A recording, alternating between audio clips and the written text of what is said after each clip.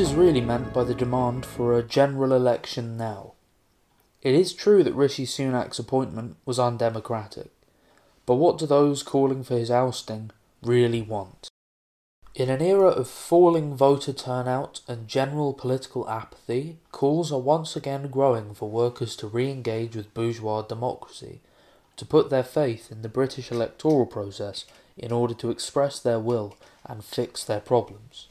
Rishi Sunak, former Chancellor under Boris Johnson, has ascended to the position of Prime Minister without a single ballot being cast.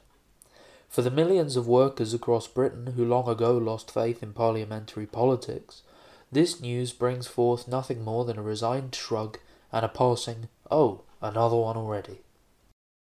Despite this growing trend of disillusionment, a majority of those workers who are registered to vote do still turn out at election time. Many are scathing critics of the system. However, when the opportunity arises, they'll make the trip to the polling station, telling themselves that realistically this is the only way to make a difference. After all, what other option is there? This feeling of powerlessness continues to grow, and not by accident. It has been manufactured by our corporate media and political class precisely in order to disempower workers and stop them understanding the very real power they have as a class, rather than as isolated individuals. We are all groomed, all our lives, to believe the lie that our only hope for change is via a bourgeois ballot box. When even this sorry concession is undermined, organisations such as the People's Assembly take to the streets with indignant demands for a general election now. Let us delve into why the democracy delusion persists. On the 5th of November, thousands gathered in central London to demand an immediate general election. "We must protect our democracy," such groups demanded. The reply comes back from increasing numbers of disenfranchised workers. What democracy? The democracy in which parties and politicians of all stripes are just the same. The democracy in which during the last 10 years there has never been a popular government. The democracy in which overwhelmingly popular policies are time and again shelved by our elected representatives. The democracy in which fully half of British Prime Ministers have been appointed rather than elected. The democracy in which every dirty political and propagandist trick in the book is used to prevent the election of candidates who threaten even the slightest upset to the status quo, such as the campaign that was waged against George Galloway when he stood for the Workers' Party in the 2021 Batley and Spen by-election. Let us imagine for a moment that we do live in a democracy. What is the concrete meaning of the demand for a general election now? It can only be that a majority Labour government, or a Labour-led coalition, should replace the Tories in office. There is no alternative. A section of our ruling class also backs this demand, which has been repeated not only on the streets, but on the pages of perfectly respectable newspapers. Clearly, these representatives of capital feel that the endless shenanigans and nose-diving public approval of the ruling party of choice is not serving their best interests at this time of deepening crisis and accelerating war drive. Perhaps Keir Starmer, with a long record of efficient and faithful service to British imperialist interests, would be a safer hand on the tiller at this precarious time. But what will such a change do for workers? On what point of principle that might improve our lives do Keir Starmer and co. differ from Rishi Sunak's cabinet? What about the Lib Dems, the SNP, Plaid Cymru, the Greens? And it's not only Starmer. Since its inception, the Labour Party has proved itself time and again to be the most abject servant of British imperialism. The brutal wars launched during the Blair years being not an aberration, but business as usual for these blood-soaked career criminals. And Labour has betrayed the workers just as often on the home front.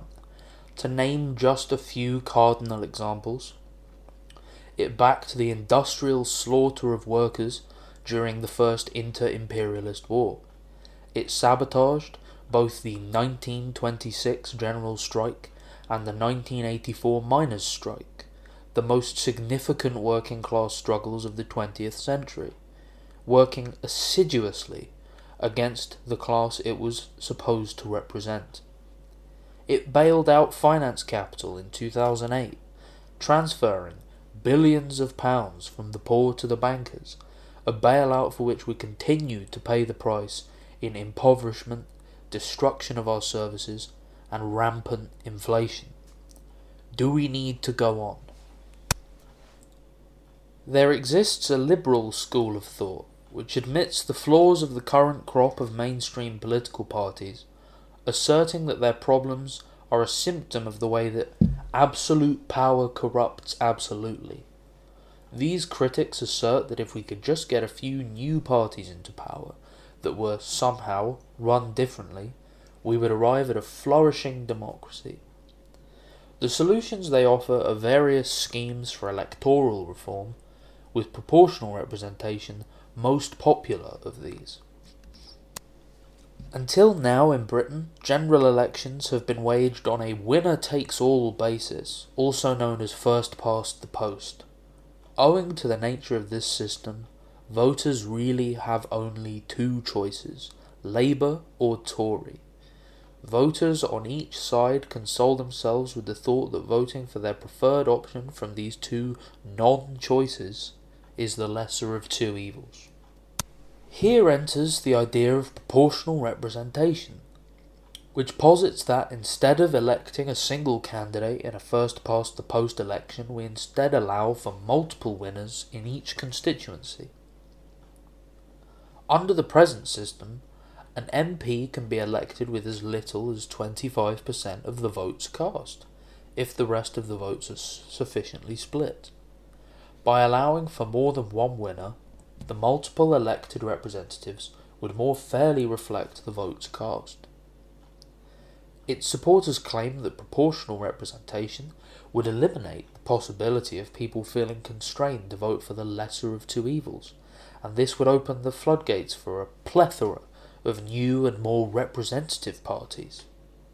Many of these reformers seem to be suffering from short-term memory loss. Proportional representation briefly reappeared in the news when Labour members voted at their recent conference to include it in the party's next manifesto. Those familiar with the legacy of PR might have been scratching their heads, wondering why this sounded so familiar. Ah yes, the 1995 Labour conference voted on the same issue.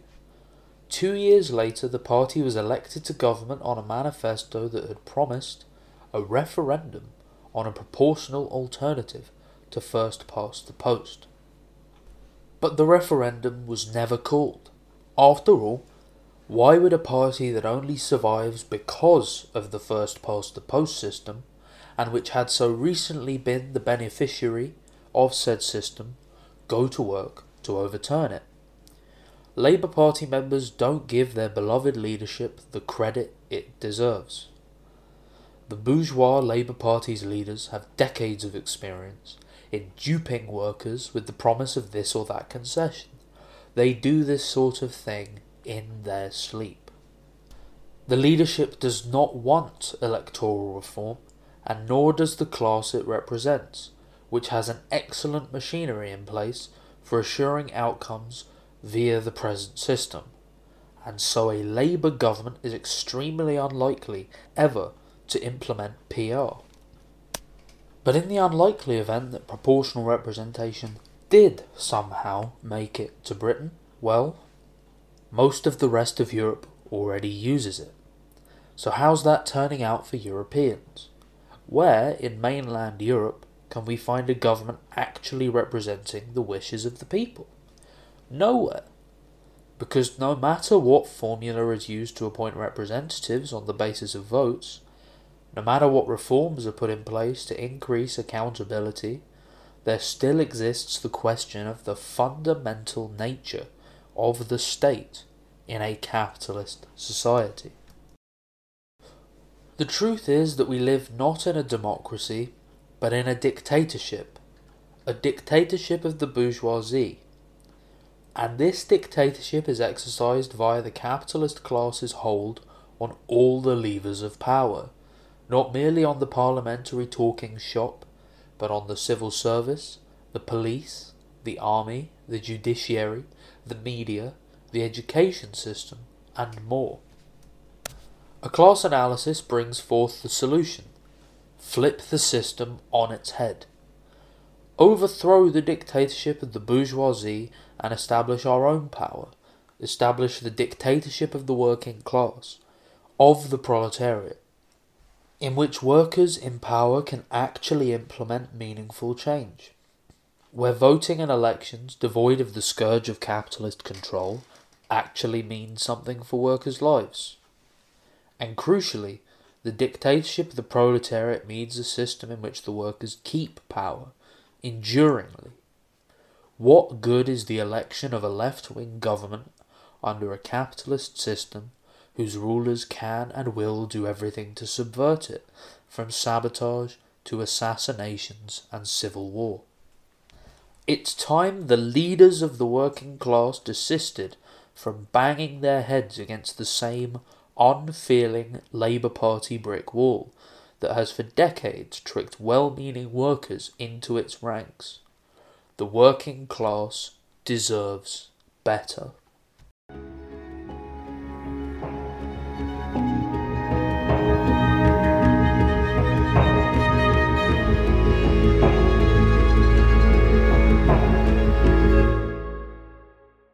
Thanks for listening to Proletarian Radio. We aim to bring you the best Marxist analysis on current affairs, revolutionary history, and theory. Do like, comment, subscribe, and share our content to help us reach the widest possible audience. We are a small organization with limited resources, and we need workers' support if we are to grow and fulfill our mission. If you are able to make a one-off or regular donation, no matter how small, please visit our website at thecommunists.org and register as a supporter.